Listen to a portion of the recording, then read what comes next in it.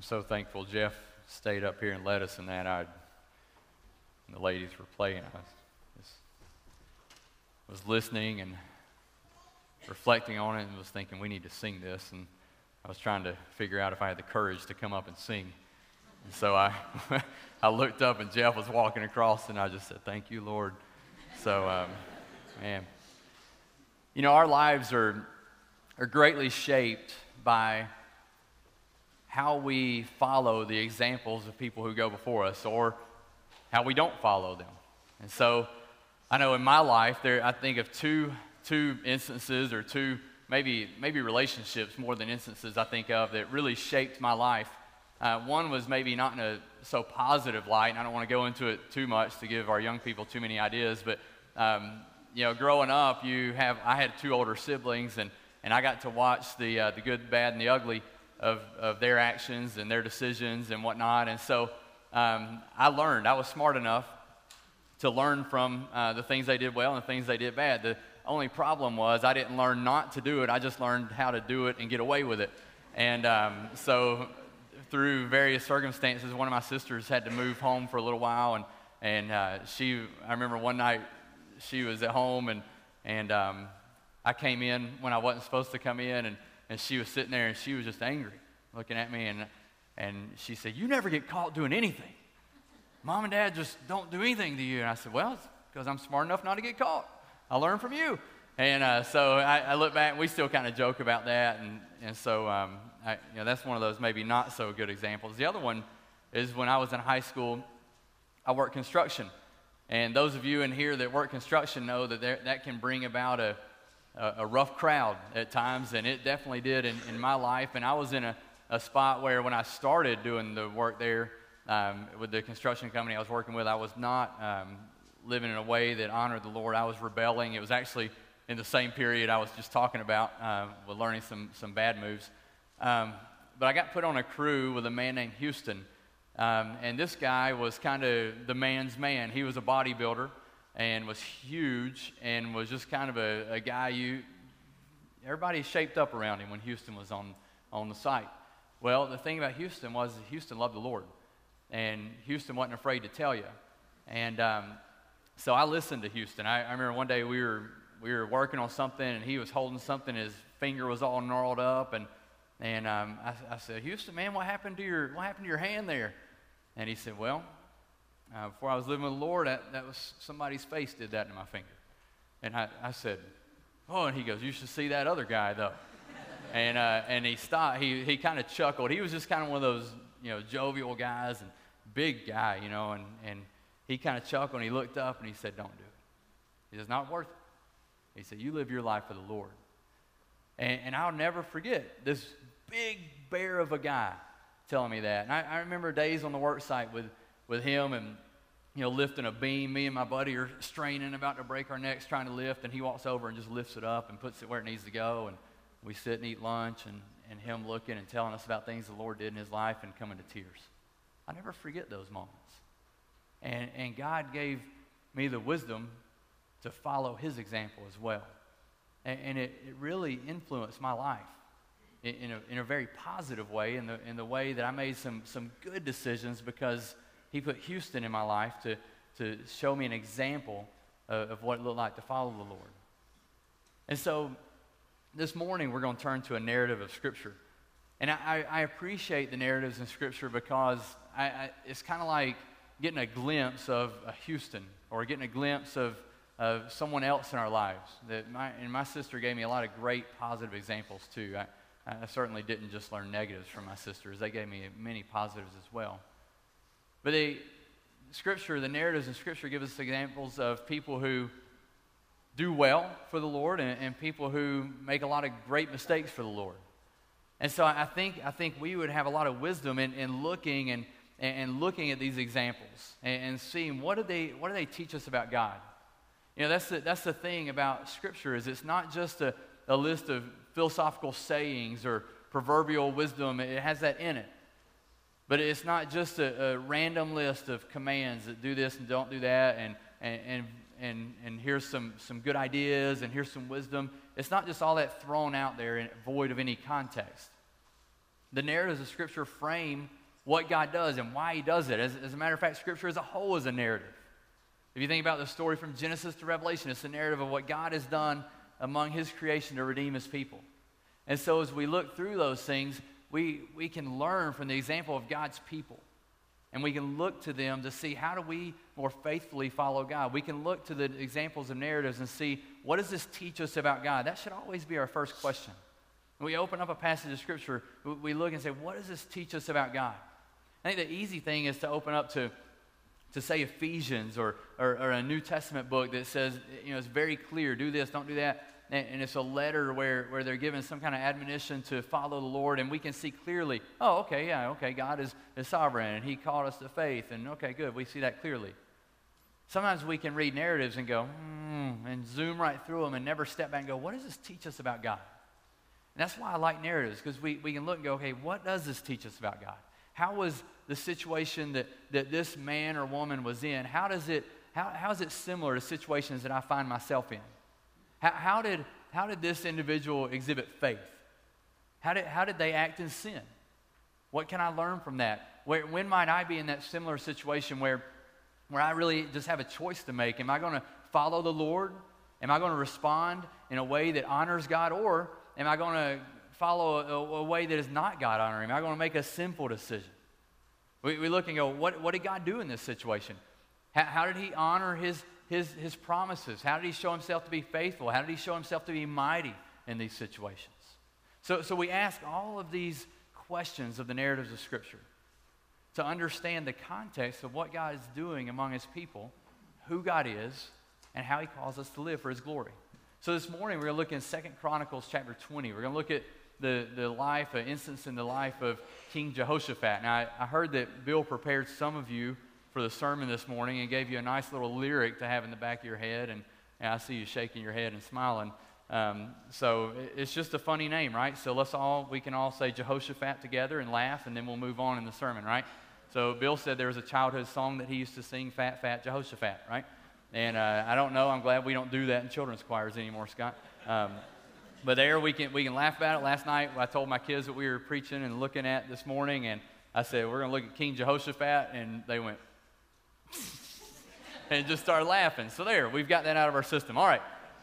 So King Jehoshaphat, who was he? First, let's look at 2 Chronicles 17. This will give you a good idea of who King Jehoshaphat is. He was the fourth king of Judah. He reigned after his father Asa. He reigned 25 years. If you look at 2 Chronicles 17, these first 6 verses give you kind of a good summary, a good idea of Jehoshaphat and his reign. Starting in verse 1, it says, Jehoshaphat, his son, talking about Asa, then became king in his place and made his position over Israel firm.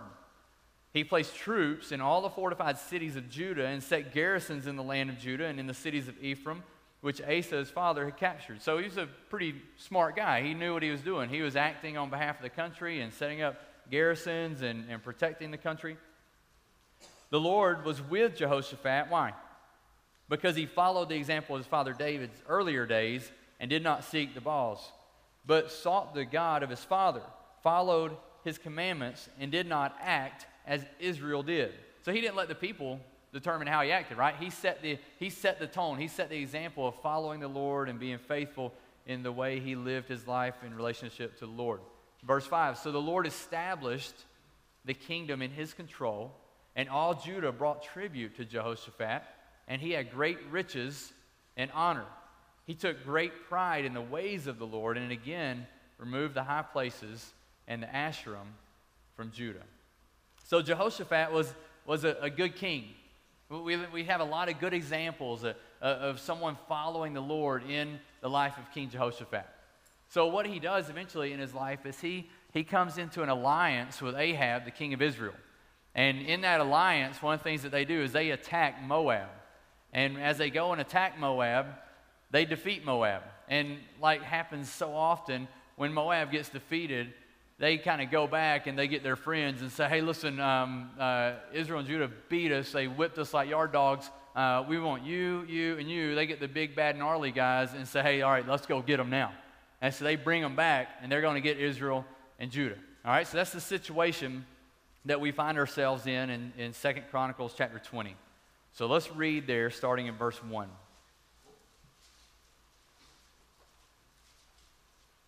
Scripture says this, says, now it came about after this, talking about the reforms in chapter 19, Jehoshaphat brought about more reforms to the nation of Judah. It says, after this, that the sons of Moab and the sons of Ammon, together with some of the Meunites, came to make war against Jehoshaphat. Then some came and reported to Jehoshaphat, saying, a great multitude is coming against you from beyond the sea, out of Aram, and behold, they are in Hazazon Tamar, that is En Gedi. Jehoshaphat was afraid and turned his attention to seek the Lord and proclaimed a fast throughout all Judah. So Judah gathered together to seek help from the Lord. They even came from all the cities of Judah to seek the Lord. So what we're presented with right away is this crisis of belief in Jehoshaphat's life. A crisis of belief is simply a moment in our lives when what we say we believe is kind of squeezed. It's like the juicer, right? Where life just kind of squeezes everything we hold dear. And we find out who we are. It's in that moment we have a choice to make, right? And so Jehoshaphat and the nation of Judah, they find themselves in a crisis of belief where there's something coming upon them that everything that they have in them is kind of in turmoil, and they're going, okay, do we really believe what we say we believe? Now, we experience this today, don't we? We all have crises of belief, and honestly, they look different in each of our lives, and they even can look different in our lives as we progress in sanctification. As we grow in Christ, that different things can bring a crisis of belief into our lives. There's things that early on in my walk with the Lord that really was a crisis of belief. Something happened. It was kind of one of those moments where I was like, wow, am I really going to believe this? I remember the first time that I heard evolution taught in a very compelling way in my geology class as a sophomore in college. And it was the first time that I heard a really, really I'm not going to say a sound argument, a compelling, a somewhat convincing argument about it. And for me, it was a crisis of belief where I was going, wow, do I really believe everything that Scripture tells me, that God is a creating God? Right? Well, that's not a crisis of belief for me anymore. I hear about evolution and all this crazy stuff that they're teaching. It's like, that's not true. You know? And I'm not tempted to believe it, right? Because God has grown me in my walk with Him. So we have different moments in life that present different challenges to our faith and different challenges to how we cling to the Lord and serve Him. What is Jehoshaphat's response? How does he respond initially? What does it say? Huh? He was afraid. He was afraid. It says Jehoshaphat was afraid. This is a common response, isn't it? I think we would probably do ourselves a disservice and others around us if we say, hey, there's never a time I'm afraid. Oh, come on. Yeah, there is. There's times where something comes upon you and you're fearful, you're afraid, right? And Jehoshaphat responded that way. He's thinking, wow, it's not just the Moabites now. They've got all their big brothers in here, and they're all coming upon us, and there's a multitude coming. And he's fearful. He's afraid. It's a pretty common response. The question is, what do we do in that moment of fear? So when life throws us a curveball, and we're not expecting it, what do? We step back and we're afraid, but how do we respond to that fear? That's the question. Jehoshaphat had two ways that he responded, right? So the first way is that it says he turned his attention to God. Your Bible may have a little number there. It says literally set his face. If you have the ESV, it says set his face.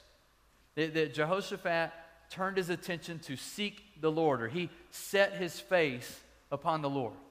Now, what this means is simply that Jehoshaphat postured his body and his life towards God. He didn't turn and run in fear. He turned to the Lord, right? He set his face to the Lord, his attention. When we set our face towards something, what are we doing? We're giving it our attention. We're focusing on that, right? So we're looking, this mic is getting me this morning. We're looking to the Lord. And that's what Jehoshaphat does. When he is fearful, he looks to the Lord. He doesn't turn away from Him. He doesn't turn and go, wow, they're coming. Let me count how many we have in the military, which he could have done that. If you flip over to 2 Chronicles 17, and we won't read it, but if you look through or write down sometime 10 through 18, it lists his military. And it lists all that he had gathered, the supplies that he gathered, and all the commanders and the people. At one point, he had 200,000 valiant warriors, it says. I mean, Jehoshaphat had a military at his disposal. It wasn't like he was sitting there with a bunch of innocent little people going, oh, wringing their hands. I mean, they had a military, right? They had full rights for Jehoshaphat to go, wow, I'm afraid, and he's going to call and send the dogs out, right? He could have done that, but he doesn't. He's fearful, and he turns and he seeks the Lord because he trusted the Lord more than he did his own military power. He understood where true power was. It was in Christ. It was in the Lord, right? The second way he responds is that it says he proclaimed a fast. He proclaimed a fast. So he not only responded and set his face upon the Lord, but what does he do? He proclaims a fast among who? His family? No, among the entire nation. Right? He leads his people. He brings them together, and he leads them to all set their face upon the Lord. He's the only king in Chronicles that did this. He's the only one that called a nationwide fast. He brings them all together, and he says, let's fast. We need to direct our attention to the Lord. We need to seek the Lord. Listen, do you see, I hope you see the parallels, and that you start seeing that as a pastoral staff, we don't just sit around and go, hey, what's something new and different we could do? Oh, I know. Let's get in homes and pray during July. No. We sit and we step back and we think and we go, what's going on in our culture? What's going on in our lives as a church? What's going on in our community? And how do we respond? And we feel convicted. It's like, man, we have got to direct our attention to the Lord. We've got to set our face upon him. And so we say, listen, in July, we're going to purposefully commit Sunday nights, and we're going to set our face upon the Lord. We're going to direct our attention to him. There's a lot going on right now that we're weary of. There's a lot going on that's troubling, that we don't know how it's going to turn out. And as we see those things, we want us as a body to set our face upon the Lord. We want to see what he's going to do. And we don't want to look and see the headlines and get worried and despair and look to this for the answer or this for the answer or look to our own means. We want to direct our attention to Christ. You see, every crisis of belief presents us with a choice to make. Are we going to look to our own resources, or are we going to look to the Lord? Every crisis of belief presents us with that.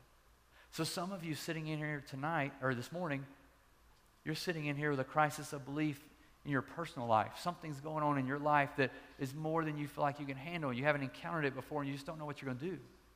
And you have a choice to make. Are you going to set your face upon the Lord, or are you going to despair and be fearful? Many of us gathered here this morning, we read the headlines. We see what's going on. We hear the news of across the sea of ISIS and the despair and the destruction. We see all those things. And we're concerned about that. We're concerned about our nation. We're concerned about some of the freedoms that we hold most dear. See, the question is, when we look and we read those headlines and we're struck with a bit of fear, how do we respond? Do we set our face on the Lord? Or do we start wringing our hands? Do we get nervous? Are we filled with despair? Or do we stand up as the town crier and just shout about how bad our culture is? It's bad, bad, bad, bad, bad, bad, bad, bad, bad, terrible, terrible, awful, and do nothing about it? We run that risk as well. See, God has called us to set our face on him, to look to him. That's the calling we have, is to direct our attention to him. Let's read on in verse 5. Then Jehoshaphat stood in the assembly of Judah in Jerusalem, in the house of the Lord before the new court. And he said, O Lord, the God of our fathers, are you not God in the heavens? And are you not ruler over all the kingdoms of the nations? Power and might are in your hand, so that no one can stand against you. Did you not, O our God, drive out the inhabitants of this land before your people Israel and give it to the descendants of Abraham, your friend, forever?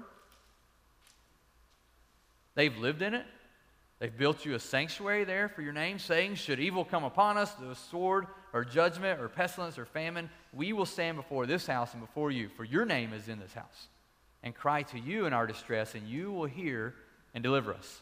Now behold, the sons of Ammon and Moab and Mount Seir, whom you did not let Israel invade when they came out of the land of Egypt, they turned aside from them and did not destroy them. See how they are rewarding us by coming to drive us out from your possession, which you have given us as an inheritance? Oh, our God, will you not judge them? For we are powerless before this great multitude who are coming against us, nor do we know what to do. But our eyes are on you. All Judah was standing before the Lord with their infants, their wives, and their children. So Jehoshaphat comes and he prays. He comes before the Lord. Look what he does. He starts out in verse 6, and he declares who God is. He says that he's the God of our fathers. Man, there's heritage. Jehoshaphat brings them back and refers, says, listen, he is the God of our fathers. There's great heritage. This God whom they serve now, he's reminding them, saying, listen, this is the God that our fathers served. This is the God that Abraham served, and Moses, and Jacob, and Isaac. They all served this God. It's the same God. He's not changed. The God that we stand in and the God that we bow before today and worship is the same God. We have inherited a great heritage, a great lineage of faith from those who came before us. It's the same God that all the saints of Scripture worship. The same God that Martin Luther stood firmly for the gospel for. It's the same God that we gather here this morning to worship. He says, it's the God of our fathers. Are you not God in the heavens? You are God. You're the ruler over all. He says, you're sovereign. You are the Lord of all creation. He's reminding the people, and he's praising God for who he is. That God is a great and a mighty and awesome God. He says that power and might are in your hands. So no one can stand against you. This is who you are. We praise you for that. In light of everything going on around us, God, this is who you are. This is who you are. We know that. And then Jehoshaphat comes and says, look, this is what you did. Did you not drive out all the inhabitants from the land? I mean, all the people that lived in the land, you sent them out. You did miraculous and amazing things to give us this land, the land that we're in right now. God, you did a wonder to bring us here. This is what you've done. And then he makes this declaration of trust in verse 8 and 9. He says, listen, they've lived in it. The people that you ran out, now your people are in it, and we've lived in it. We've built you a sanctuary for your name, and we've made this statement that, God, no matter what comes upon us, we are going to direct our attention to you. We're going to cry out to you in this place because this is your place. We're doing that. Now he presents God with a situation. He looks at it and says, in prayer, and he says, behold, here's the situation. The Ammonites and the Moabites are coming with all their big, bad, gruesome friends. And they're coming to invade us and to kill us. And God, do you remember why they're here? Because you told us not to run them out. You told us back in Numbers 20 not to do that. Remember, God? So now we're in trouble because we did what you said at that time. So what's going on? What are we going to do? This is the situation. They're rewarding us. Now here's his appeal in verse 12. He says, oh, our God, will you not judge them? For we are powerless. Man, this great leader with all this military says, we're powerless for what's coming. We do not know what to do, but our eyes are on you. Our eyes are on you. What a statement of faith. What a statement of faith that Jehoshaphat would look and he would go, we don't know what to do. Now, mind you, he's praying this before all the people. This is the leader saying, I don't know what to do. I'm at a loss. But, what does he say? But our eyes are on you. Our eyes are on you. Listen, I don't know what to do about some of the things that's going on in our culture. I have no clue. I really don't. I don't know what to do and exactly how to respond in light of what the decision that's anticipated at the end of the month from the Supreme Court. I don't know. I don't know what kind of doors that's going to open, where it's going to lead.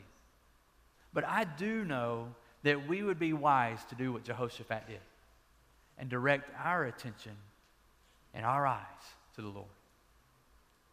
That's what we're called to do. I don't know. I don't know exactly. But what I do know is that we still serve the same God, and He still reigns supreme, and He's still sovereign, He's still in control. He's still faithful, and He still calls us to live the same life we were called to live 20, 30, 40, 50, 100, 1,000 years ago. Nothing's changed on that front. So we are called to set our eyes on Him. Set our eyes on Him. Now, as a side note, look at verse 13. It wasn't just the men. Who did He call? Who was standing before the Lord? All the infants, their wives, and their children. We need to let our children see us, direct our eyes to the Lord. They need to see that. They need to see us bowing. They need to see us praying. Right? We prayed last night as a family. It wasn't all pretty and easy and quiet. It rarely is in my house. Right? But I want my children seeing us bowing and trusting the Lord. That's what I want to see my kids. Or that's what I want my kids to see. They need to see us doing that. God responds in verse 14. Then in the midst of the assembly, the Spirit of the Lord came upon Jehaziel, the son of Zechariah, the son of Benaniah, the son of Jael, the son of Mattaniah, the Levite of the sons of Asaph. And he said, "Listen, all Judah and the inhabitants of Jerusalem and King Jehoshaphat, thus says the Lord to you." All right, so this is a big warning, a big flashing neon sign that says, hey, listen up, right? Thus says the Lord. So here's what God says: do not fear or be dismayed because of this great multitude, for the battle is not yours but God's. Tomorrow go down against them. Behold, they will come up by the ascent of Ziz, and you will find them at the end of the valley in front of the wilderness of Jeruel. You need not fight in this battle. Station yourselves, stand and see the salvation of the Lord on your behalf, O Judah and Jerusalem. Do not fear or be dismayed. Tomorrow, go out and face them, for the Lord is with you. So Jehoshaphat bowed his head with his face to the ground, and all Judah and the inhabitants of Jerusalem fell down before the Lord, worshiping the Lord. The Levites and the sons of the Kohathites and the sons of the Korahites stood up to praise the Lord God of Israel with a very loud voice. God looks to him and he says, what's the first thing he says? Do not fear. Verse 15. Do not fear or be dismayed. Don't worry. Don't fear. There's no reason to fear. Why? Because I am God and I'm still here. Nothing has changed. I'm still the sovereign Lord and ruler over all creation. And guess what? The battle's not yours, it's mine. Don't fear. Don't be dismayed. The battle that God has called you to, it's His. You see, God, it's the same thing. God's called us to a battle, right? He has called us to engage in battle. Ricky read of that earlier in Ephesians 6, that we're called to battle. But guess what? It's God's battle. It's not ours. But He calls us to a role in it. He calls us to have a place in it, to participate in it, to engage in it. He doesn't call us just to sit in these chairs and wring our hands and go, man, I hope it turns out all right. No, He calls us to engage, but He does so in a way He calls us to His specific battle with His specific armament. The battle is not ours. It is the Lord's. And then He says what? He says, go, stand, and see. Go, stand, and see. He says, listen, in this instance, He says, you don't need to fight in this battle. You just go station yourselves. You go out and face them. Now, what do the people do? They hear this. What do? They worship. They worship, right? So Jehoshaphat's been standing, leading the people in prayer. All the people are standing there, gathering around. And then the word of the Lord comes back to him. What does he do? He bows to the ground. The people who had been standing, presenting their petitions to the Lord, bowed to the ground and sought His face and worshiped. Now, think about this in a timeline. What's interesting about when they worship? What has God done?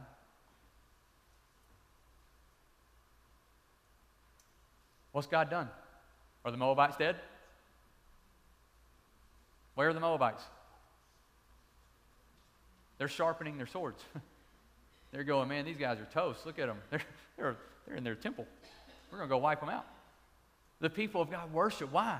They have a confident faith. They take God at His word. Isn't that amazing? God hasn't acted on their behalf yet. He just says, this is what I'm going to do. And so what do? All right, well, this is what we're going to do. We're going to worship. We're going to praise your name because you're a great and a mighty God. We know you're faithful. We're going to trust you, and we're going to seek you, and we're going to serve you, and we love you. They worship.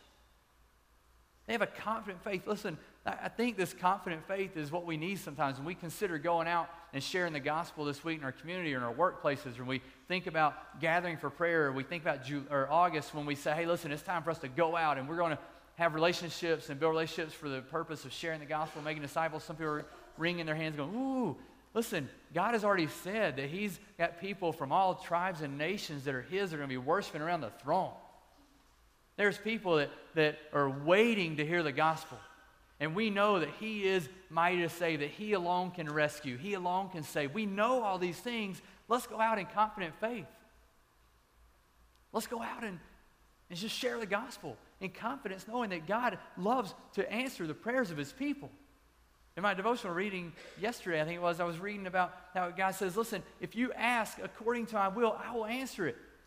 Man, let's ask according to His will. Let's say, God, use us to take the gospel to Somerset. God, use us to make disciples. God, use us to bring people to salvation. Let's do it. Let's do it. Let's see it at Hopeway. Let's see it at Colonial Village. Let's see it in our neighborhoods, in our workplaces. Let's see it while we cycle down 914 or while we run a 5K. All those things. Let's have relationships and build relationships with people for the sake of the gospel, trusting that God is a God of His word. He's faithful. He's sovereign. He's mighty. He is mighty to save. He alone can rescue. Let's have confident faith. And let's worship now for what God's going to do. Let's worship for what God's going to do. Man, they trust Him. And what do they do in verse 20? They obey. It says they arose early in the morning and went out to the wilderness of Tekoa. And when they went out, Jehoshaphat stood and said, listen to me, O Judah, inhabitants of Jerusalem, put your trust in the Lord your God, and you will be established. Put your trust in His prophets and succeed. Why would he say that? Could be because of what he was about to do. No offense to our choir, but look what he does in verse 21. He says, when he had consulted with the people, he appointed those who sang to the Lord and those who praised Him in holy attire as they went out before the army and said, give thanks to the Lord, for His loving kindness is everlasting. Jehoshaphat gathers the choir, puts their choir robes on, and sends them out before the army. Yeah, I kind of chuckled too when I read that. I was like, seriously? I mean, I don't know. I love our choir, but I don't know that they're the ones I would send out in the front line of battle. Jehoshaphat does. It's not God's. God's ways are not our ways. God led Jehoshaphat to do that. And Jehoshaphat did what God led him to do. Sometimes it looks silly. Sometimes it looks funny. Evidently, the guys in the choir sang like me and Ricky and Scott. Verse 22, it says, when they began singing and praising, the Lord set ambushes against the sons of Ammon and Moab and Mount Seir, who had come against Judah, so they were routed. The sons of Ammon and Moab rose up against the inhabitants of Mount Seir, destroying them completely. And when they had finished with the inhabitants of Seir, they helped to destroy one another. When Judah came to the lookout of the wilderness, they looked toward the multitude, and behold, they were corpses lying on the ground, and no one had escaped. When Jehoshaphat and his people came to take their spoil, they found so much among them, including goods, garments, and valuable things, which they took for themselves, more than they could carry. And they were there 3 days taking the spoil because there was so much. And they sang, and confusion came about, and they started killing each other.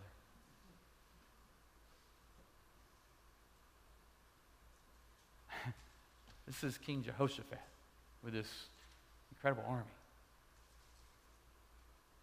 And God says, you just go and stand and watch me save you. Go and stand and watch me. You go engage them. Be strong, be courageous, go, but man, I'm going to do the work.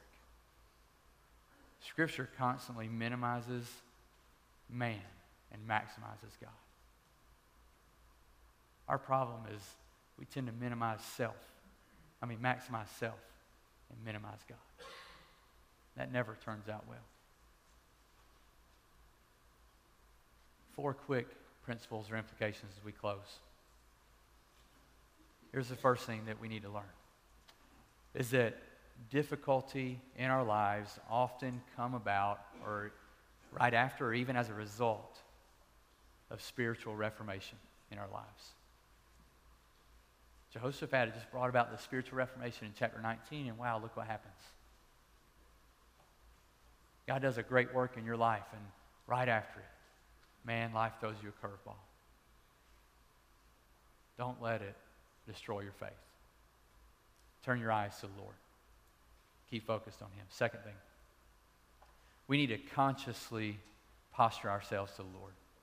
When that crisis of belief came upon Jehoshaphat, when it comes upon us, we need to consciously make a decision to posture ourselves to the Lord and to seek His face, to set our eyes on Him. Maybe that's a decision about college. Maybe that's something where college has gone totally wrong. Maybe that's something about in your marriage. Maybe it's something in your family. Maybe it's something at work. Maybe it's something with your health. We have to consciously make a decision that when the pressures of life come, we are going to seek the Lord. Maybe it's our culture. And as a church, we consciously make a decision and say we are going to seek the Lord on Sunday nights in July. We're going to gather in homes, 8 to 10 homes around Somerset. And we're going to gather, and we're going to pray together, and we're going to seek the Lord. We need to posture ourselves to the Lord. You're worried about what's going on in our culture? Okay, then let's seek the Lord together. Starting in July, you're going to get more word about that. As you get word about where you can go, then let's do it. Let's gather, and let's confidently pray and seek our God. Third, the battle is not ours, but God's. God's ways are not always our ways. We face a different foe than a lot of people might think. Our foe is not the latest celebrity that expresses transgender. Our foe is not the Supreme Court. Our foe is not the boss that's oppressive. Our foe is not the kid on the team that makes fun of us. Our foe is sin and Satan. And God alone can defeat him by the power of the cross. And so we trust Him and we take the gospel. We don't go wielding a sword of metal to strike down those who don't believe. We go wielding the sword of the Lord, His word, the truth of the gospel, that God might radically change hearts through us. And Saul's would become Paul's. That's our battle. Last thing is that God calls us to engage the world, not withdraw from it. This is no time for us to step back and wring our hands. We live in uncertain days. There's no doubt about it. We've talked about it a lot in here. The reason we talk about it is because we don't want you to sit in fear, and we don't want you to cower. We want you to go out and stand in the truth of the gospel and watch how God moves. Watch how God moves. Go stand in the truth. Let's do that here. Let's do that here. I've said several times this morning, and a lot of you have been here on Sunday nights, that July and August in the evening is going to look a little different because we want to direct our faces to the Lord on Sunday nights in July. Maybe you don't normally come on Sunday nights. That's okay. Let's step out in faith and let's gather for prayer. And then in August, we're going to just say, hey, let's go. Let's go out. Let's be the church scattered. Let's go. And let's stand for the gospel, stand for the truth. We want you to join us in that.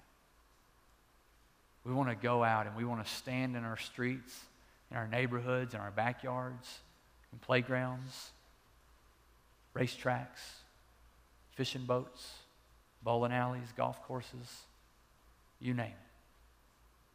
We want to stand for the gospel, and we want to see our God move to save those that only He can save.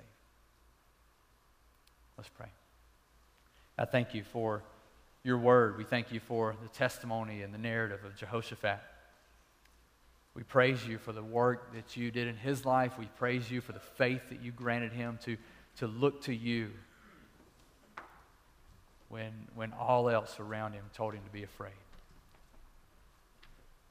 God, we pray as a church, as individuals and as a community of believers, that you would direct our hearts and our minds to you, that we would stand in faith. We would not cower in fear, but we would set our eyes upon you. God, use us. Send us out to bring you glory and to advance the gospel. It's in the name of Christ we pray. Amen. This morning, if